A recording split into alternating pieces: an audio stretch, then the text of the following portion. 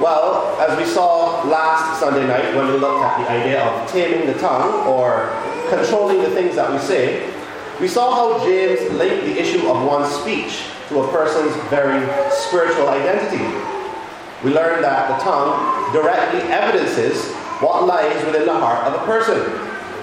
And we learned that those who fail to control their tongue as a matter of habit and practice, and who continually spout evil and lies and curse and revile those who are made in the image of God, they show themselves to not be in the faith.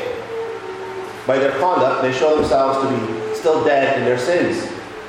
This was the point of James' analogy, where he stated that a spring cannot bring forth both salt and fresh water, or that an olive tree cannot bring forth figs. He was saying that the quality of a thing is known by what it produces. True believers, out of the treasure of the goodness of their washed and redeemed hearts, produce good, encouraging, uplifting speech, while unbelievers, out of the sin and corruption of their unredeemed hearts, produce evil, degrading, and corrupting speech. So once again, we saw that James made clear that Christians would naturally show forth the evidence of their salvation by the things that they do and say. This, I say again, is the main theme of James' letter. And James keeps bringing this idea out in a bunch of different ways. In chapters 1 and 2, he gave particular focus to caring for the needy and to personal holiness. He placed emphasis on the sin of discrimination and the showing of partiality towards the rich. And here in chapter 3, special attention is given to the things that we say with our tongue. The main point of all these matters is that genuine Christians will obey this righteous instruction, behaving in a way that is in keeping with the truths that they hold, while those who merely claim to be Christians will not. And this theme continues here in the section that we're studying this morning. James still wants believers to show the genuineness of their faith by the things that they do. So here in the latter part of chapter 3, James is about to make an important distinction for anyone seeking to ensure that their lives are producing the fruit of righteousness. James is about to distinguish between two kinds of wisdom. Now recall that James has taught us about wisdom before. If you look back at chapter 1, in verse 5, James says, "If any of you lacks wisdom, let him ask God, who gives generously to all without reproach, and it will be given him." So we learn that wisdom comes from God and that it must be asked for. And that those who ask in faith, or those who ask in the faith or as believers, will be given wisdom by their Heavenly Father, who is generous.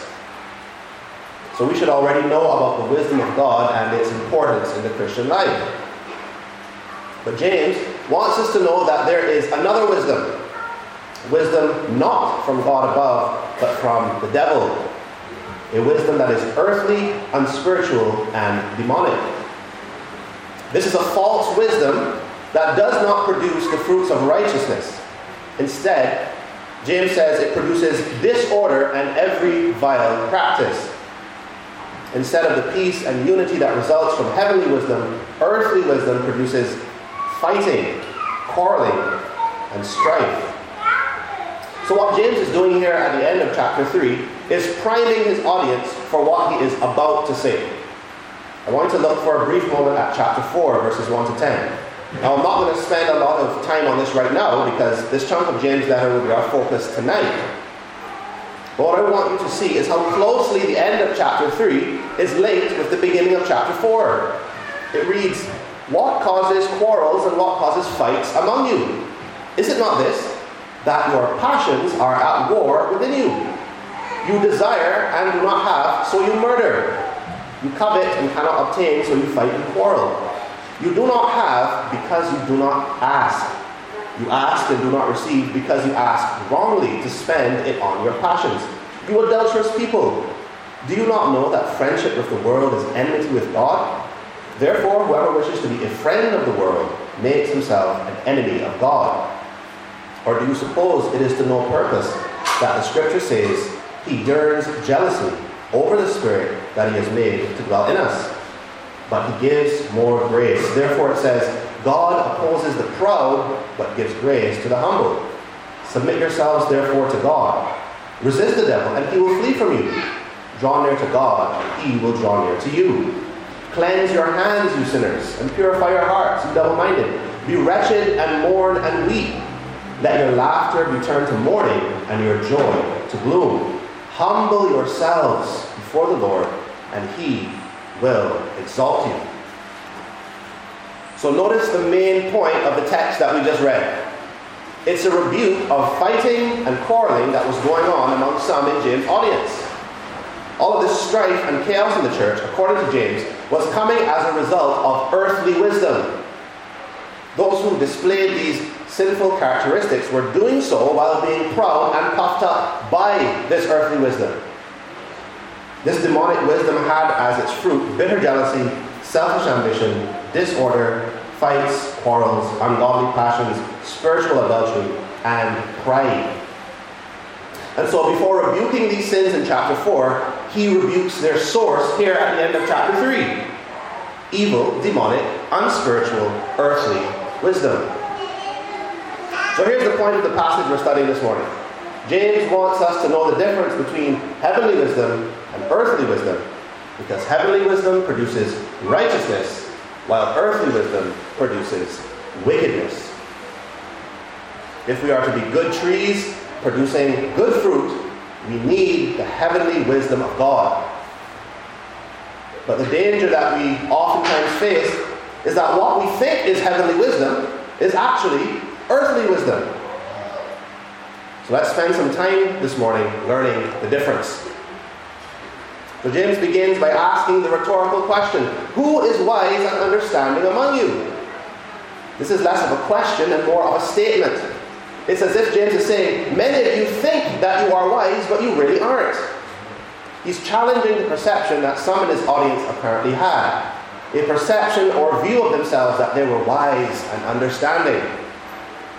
And so James puts their wisdom to the test, saying, who is wise and understanding among you? By his good conduct, let him show his works in the meekness of wisdom. But if you have bitter jealousy and selfish ambition in your hearts, do not boast and be false to the truth. The first thing we should notice is that there is a way to determine if someone really is wise. It doesn't matter what others think about you or what you think about yourself as it pertains to your own wisdom. Wisdom doesn't automatically come from, say, a person's job or their station in life or their rank in any particular organization. No, James tells us wisdom must be displayed. Your level of wisdom and understanding should be evident by the way that you live. What I mean is that wisdom cannot simply be assumed. It must be proven. Many in the world today are assumed to be wise, based simply on their station in life. They may be learned university professors or popular political figures or powerful business executives. Even popularity and celebrity seems to bring with it some notion of wisdom. Just look at celebrities and how often their opinions on serious matters are sought and trusted. Oftentimes these celebrities have absolutely no idea what they're talking about. Yet they are seen as wise based simply on who they are. But James tells us that wisdom is to be seen in one's conduct. So no, celebrities show themselves to be unwise when they live lives of sinful indulgence. And powerful business executives show themselves to be unwise when they embezzle money and steal from others. And politicians show themselves to be unwise when they lie and twist the truth, being caught up in scandal after scandal. And university professors show themselves to be unwise when they reject the truth of God, promoting godless ideologies and teaching them to others. Wisdom must be seen in the good behavior and righteous conduct of a man. But we can get more specific than that. Proverbs chapter 9 verse 10 says, the fear of the Lord is the beginning of wisdom, and the knowledge of the Holy One is insight. So the question then becomes, what kind of good behavior displays wisdom? So are the Muslims wise when they do good and they open up soup kitchens for the poor in the name of Allah? Are Buddhist monks wise when they do good in avoiding drunkenness and intoxication? According to Proverbs 9:10, the answer is no. For they have not done the very first step to becoming wise. They do not know the Lord, the God revealed in the Holy Bible. They do not know the great I Am, who is triune, Father, Son, and Spirit. They do not know Jesus, who is the Christ, the Son of God and God in the flesh. The point, brethren, is that true wisdom, heavenly wisdom, must be displayed in the life lived. And listen to this, it can only be displayed by believers in Jesus Christ.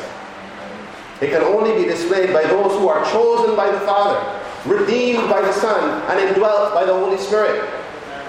We who are believers are the only ones on earth who know God. We are both known by God, intimately and specially, and we know God. And all this by the grace and mercy of God. And so it is in this loving relationship where we know God and He knows us that we become wise. And through the work of the Spirit of Christ in our lives, we do good works. Good works in keeping with the faith that we both possess and profess. So you must be a Christian to be wise. You cannot reject God and disobey God and think yourself to be wise. That, in fact, is the very definition of foolishness.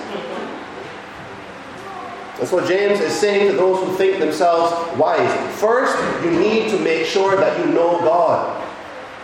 And then, you need to be doing works in keeping with that knowledge. And we already know what some of those works are. James has already told us. Caring for the needy.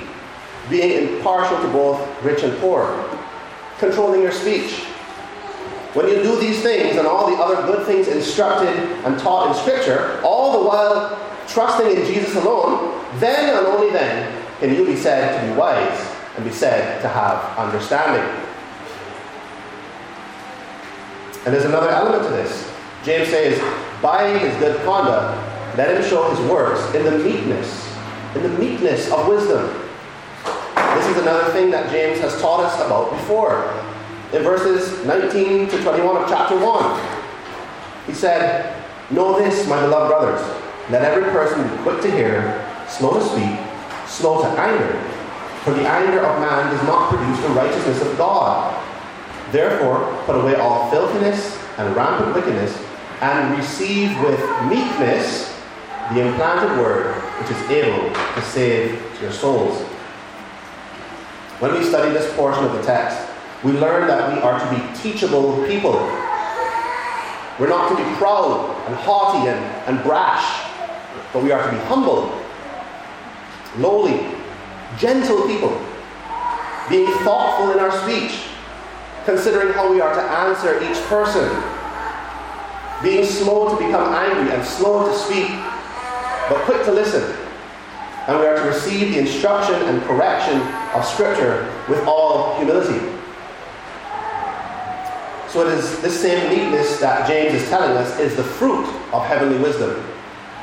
When we believe in Christ and do good works in Christ's name, we are to do so with meekness.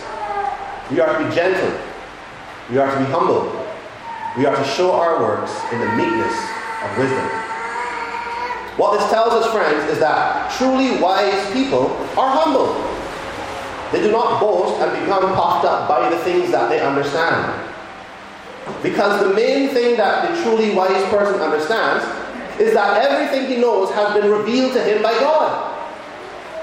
And that without the work of the Spirit on his heart, he would have no ability to even comprehend the things of God, which are necessary to make one wise. Friends, because true wisdom starts with knowing God and His Christ, we understand that without God and His Christ, we would all be doomed to face the consequences of our foolishness. The very first thing that the wise and understanding person comes to understand is that he deserves nothing but eternal punishment. The very first thing that the wise person understands is that, like the tax collector in Jesus' parable, who would not even lift his eyes up to heaven out of shame, he understands that he needs to beat his breast and cry out to God, "Have mercy on me, a sinner." The chest of the truly wise person can never be puffed up in pride before God, because it is so beat down by the knowledge of its guilt before God. And so the only option that the truly wise person has is to be humble before God, to whom he is accountable. And even more so when he understands that in Christ Jesus, undeserved forgiveness has been given to him in unbounded measure. That more than just rescue from sin, God in his love has promised reward to those who love him. And thus the truly wise person says in his heart, Lord, everything good about me has come from you. It is you who has worked in me. It is you who has worked through me. Yet I am promised reward as if I had done good on my own. Who am I that you should look upon me favorably? I am but dust. But God displays his love in that he cares for we who are but dust. Such is the glorious grace of God. You know, sometimes I hear scoffers say that they can't believe in the God of the Bible, because why would the God of the Bible, who is this great, omniscient, eternal being, even care about human beings? He wouldn't concern himself with us. But that's the very point. The very point that we are but grasshoppers to God, and he loves us. Brethren, just know that heavenly wisdom makes you humble when you consider these things. And heavenly wisdom also makes you gentle and forgiving. When you understand that you wronged God, that you owed a debt to him that was impossible to pay, until God himself had pity on you and paid your debt with the blood of his own precious Son. How then can you hold anger in your heart and be unforgiving and harsh with those who wrong you? See then that heavenly wisdom is the basis for conflict resolution in every human relationship. In marriages, among neighbors and work colleagues, in the family, in the church. When tonight we look at quarrels and fights in chapter 4, know that right here in chapter 3, James has provided for us the way these things are resolved, if not avoided altogether. Heavenly wisdom. So the wisdom of God that comes from heaven is displayed in meekness, gentleness, and humility, and in the righteous deeds and speech of the people of God. Earthly, demonic wisdom, on the other hand, is the exact opposite of everything that I've just said. James says from verse 14, "But if you have bitter jealousy and selfish ambition in your hearts, do not boast and be false to the truth. This is not the wisdom that comes down from above, but is earthly, unspiritual, demonic. For where jealousy and selfish ambition exist, there will be disorder and every vile practice." So we just saw the fresh fruit of heavenly wisdom. See now the rancid fruit of earthly wisdom: bitter jealousy and selfish ambition. Of course, this is not an exhaustive list, but merely what James was specifically dealing with among his audience. Note what these two sinful characteristics have in common: the love of self. Someone with bitter jealousy in their heart cares only about themselves. They want what others have, with no regard for justice, no regard for the right of God to apportion to each as he sees fit, no regard for the contentment that they should have before God. None of that. It's all about me, me, me. And selfish ambition is the same. I want what I want, even wanting what you have, and I do not care who I have to step on, who I have to crush, who I have to injure to get what I want. Forget looking after the interests of others. My selfish ambition drives me forward, right over you, if necessary. Now I just love how consistent the Word of God is. When Paul wrote to the Philippians about how they were to look out for the interests of others, he used Jesus, who was humble, as a prime example. Thus, a clear connection between selflessness and humility was made. And James makes the same connection between selflessness and humility. Those who rely on earthly wisdom do not have the humility that results from heavenly wisdom. And so rather than looking out for the interests of others, they care only about themselves. You see how that works? Humble people are selfless. Proud people are selfish. Humble people know that they deserve nothing, and so they expect nothing. Thus they are joyful and grateful when they receive any good thing, no matter how small it is. Proud people, on the other hand, think that they deserve everything, and so they are easily dissatisfied, constantly covetous, bitterly jealous, and driven by their own selfish passions. So friends, think on these things the next time you find yourself being discontent with what God has given you. Don't operate according to demonic wisdom that would see you be angry that God hasn't given to you what He's given to someone else. Humble yourself and recognize that outside of Christ, you deserve nothing but punishment. And be glad for what you do have. Now, as we go on, I think we should take some time to just look a little more closely at this word, jealousy. And the reason is that if you're paying attention, it could become confusing. What I mean is jealousy a bad thing? Our first reaction might be to say, well, clearly it is. James is clearly talking about a bad thing. And we've also been trained by years of TV dramas to know that jealousy is a negative trait to display. It's almost always portrayed as ugly and possessive and abusive.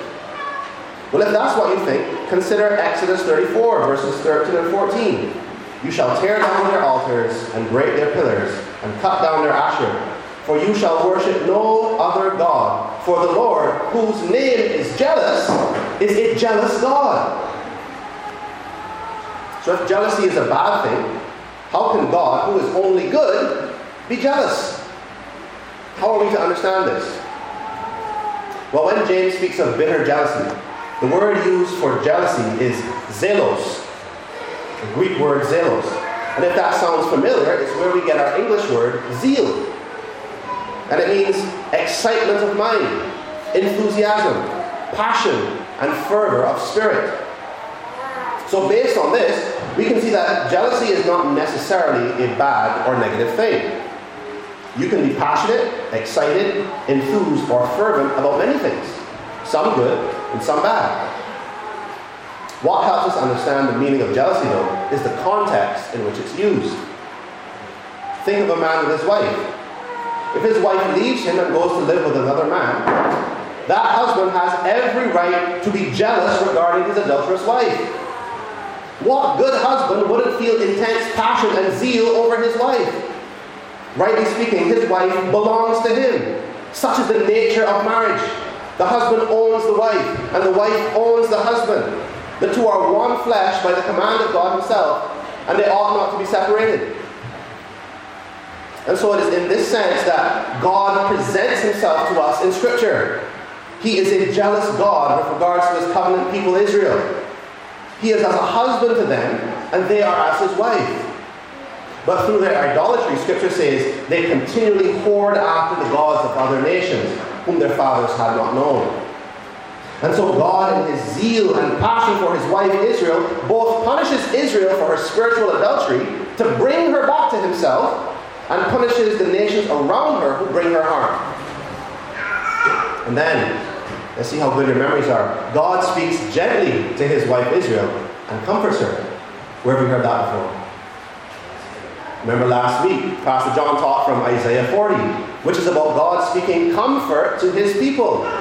Comfort to His people Israel after He had allowed Babylon to exile them out of the land. And we won't go into this now, but this idea of God being jealous over His people as a husband is jealous over his wife, and then going after her and pursuing her to bring her back, is the whole subject of the book of Hosea in the Old Testament. We could even talk about Jesus, who felt strong, righteous jealousy over the misuse and abuse of God's temple. Remember when He made a whip of cords and He chased out all the money changers out of the temple, and He scattered all their coins and overturned their tables. His disciples, remember what they said when they saw it? They remembered Psalm 69:9, which says, zeal, or we could say, jealousy for your house has consumed me. and the reproaches of those who reproach you have fallen on me. So in these few examples, we can see that righteous jealousy has to do with strong feelings of passion. And that passion is directed toward that which rightly belongs to you.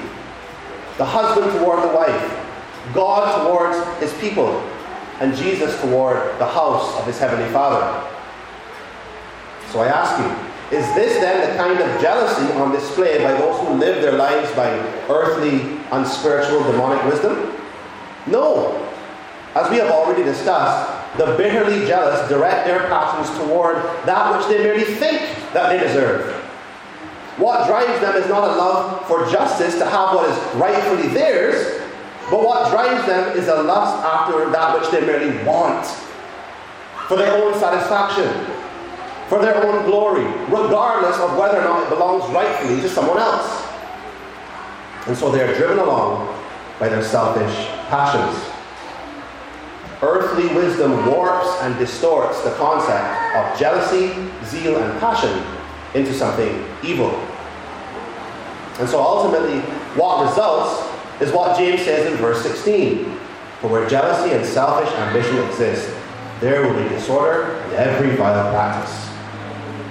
There will be disorder in marriages when wives, jealous of their husband's right to lead the family, seek to usurp his role.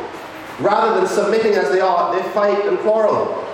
And husbands, not satisfied with their wives and failing to love their wives as Christ loved the church, look with burning passion at the wives of other men, leading to adultery and broken homes and possibly even murder.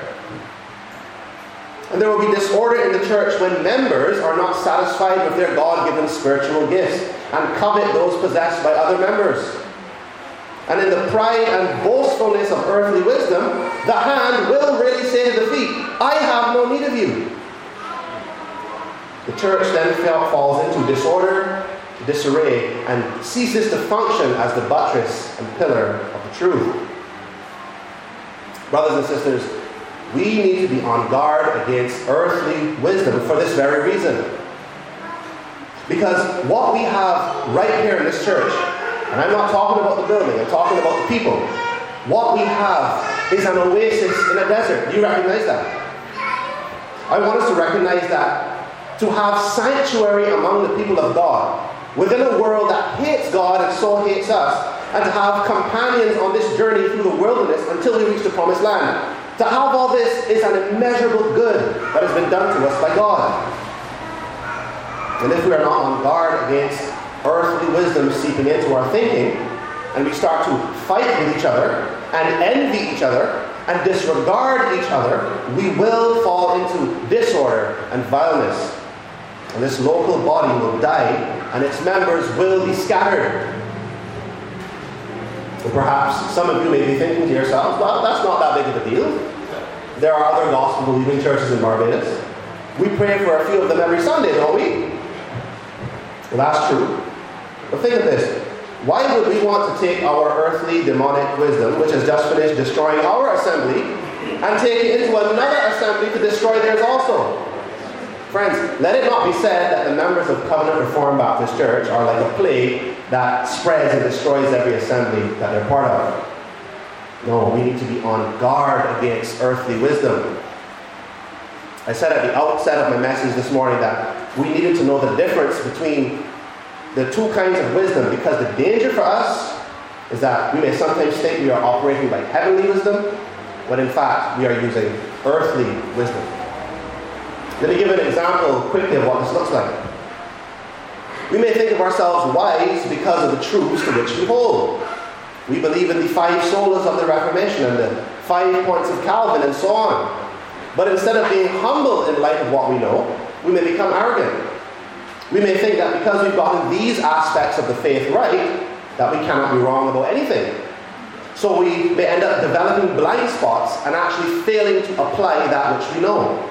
Having excellent orthodoxy, but terrible orthopraxy. Being puffed up in this way is not the result of heavenly wisdom. It's the result of earthly wisdom. And on the other end of the spectrum, we may think ourselves wise because we are so humble.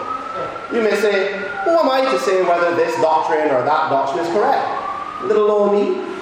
Oh, I'm much too humble to vote this person out of the church for, what did you call it? Grievous sin? Oh, I can't make that judgment. I'm not God. Listen, that's not heavenly wisdom either. It may appear to be, since it seeks to take a humble stance, but any wisdom that denies the clear instruction of God from Scripture is demonic. Get that clear. And furthermore, being humble simply means viewing oneself accurately. Not more highly than you ought, or more lowly than you ought. One is not being proud and arrogant when he states what the Bible says. God wants us to obey Him. Not pretend that we are also humble that we couldn't possibly make judgment calls about what is right and wrong based on the things that are clear in Scripture. So friends, as we endeavor to tell the difference between heavenly wisdom and earthly wisdom, let's keep in our minds what James says in verse 17. But the wisdom from above is first pure, then peaceable, gentle, open to reason, full of mercy and good fruits, impartial and sincere. And the harvest of righteousness is sown in peace by those who make peace. Heavenly wisdom is first pure. There is no trace of earthly wisdom mixed in with it. You don't have the option of creating a hybrid theology where you've got a little bit of earthly wisdom and a little bit of heavenly wisdom by which you live.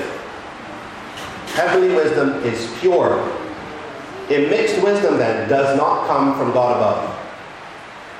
And heavenly wisdom is peaceable and gentle.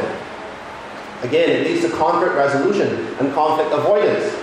It produces gentle responses, gentle words, gentle acts. Again, because the one who is wise according to heavenly wisdom understands that God, through nothing else but His grace and mercy, has made peace with him and has been gentle to him when he did not, does not, or will ever deserve it. And heavenly wisdom is open to reason. I said before, it makes you slow to speak, slow to anger, quick to listen. It causes you to receive the word of truth eagerly and with meekness. It makes you enjoy the idea of hearing God's word so that any areas of sin in your life may be cleaned up. It does not make you assume that you are always correct, but teaches you that you are fallible and in daily need of correction and guidance from Scripture. When a brother or sister comes to you and says, "Brother, I want to talk to you about this issue," you say, "Great, let me hear what you have to say," instead of instantly saying, "You can't teach me nothing." Heavenly wisdom is also full of mercy and good fruits. Again, it causes you to remember that if you are in Christ, you were shown mercy. And that all those who follow Jesus are commanded to show mercy, just as they have been shown mercy. And then from that, good fruits or good works of charity and sacrifice follow. Heavenly wisdom is impartial and sincere. It's impartial and sincere. It doesn't lead you to favor those who seem more worthy, because everyone is equal in God's sight. All have sinned and fallen short of His glory. All must repent or perish, just as we heard in our Bible reading this morning. It doesn't lead you to value the rich over the poor, or the powerful over the weak, or the beautiful over the less beautiful. None of these. It looks not at outward appearance, but it looks at the heart. Because of this, listen, because of this, the one who is wise according to heavenly wisdom can be trusted. He or she is sincere. They're real. They're not fake. You can be confident that they aren't befriending you or being nice to you simply to use you for their own selfish purposes, or because they think that they can get, say, favors from the rich or status from the powerful or whatever else. Heavenly wisdom does not produce hypocrites and fakers and leads to a more trusting environment within the church. We don't have to fear one another. And finally, brothers and sisters, a harvest of righteousness is sown in peace by those who make peace. James draws on the imagery of sowing a field, agriculture. It's imagery that would have been very familiar to the people of the day, to some of us as well. But the harvest being prepared here isn't wheat. It isn't corn. It's righteousness. James is telling us that we will produce righteousness in the fields of our lives when heavenly wisdom is employed. And why is that? Because heavenly wisdom brings peace, so that the sower can sow in peace. And this should make sense to us. Can you imagine trying to plant a field in a war zone? Can you imagine digging the ground and digging up a mine and blowing up? You can't. You can't plant a field when you're preoccupied with fighting and quarreling. So heavenly wisdom makes us peaceful, and it puts an end to the warring and fighting so that we can sow good deeds in peace. And the result will be a harvest of righteousness and reaping of good rewards from our Father in heaven. Friends, rather than starving on the rancid fruit of earthly wisdom, wouldn't you rather reap a harvest of righteousness? Wouldn't you rather feast on the fruit of good rewards from God in peace with your brothers and sisters? We'll stop there for now. Chapter 3 ends on this note of making peace, because it is needed for chapter 4, where James gives special attention to the issue of fighting and quarreling. And that will be our focus tonight. So I hope to see many of you there. But hopefully now our minds are prepared with heavenly wisdom.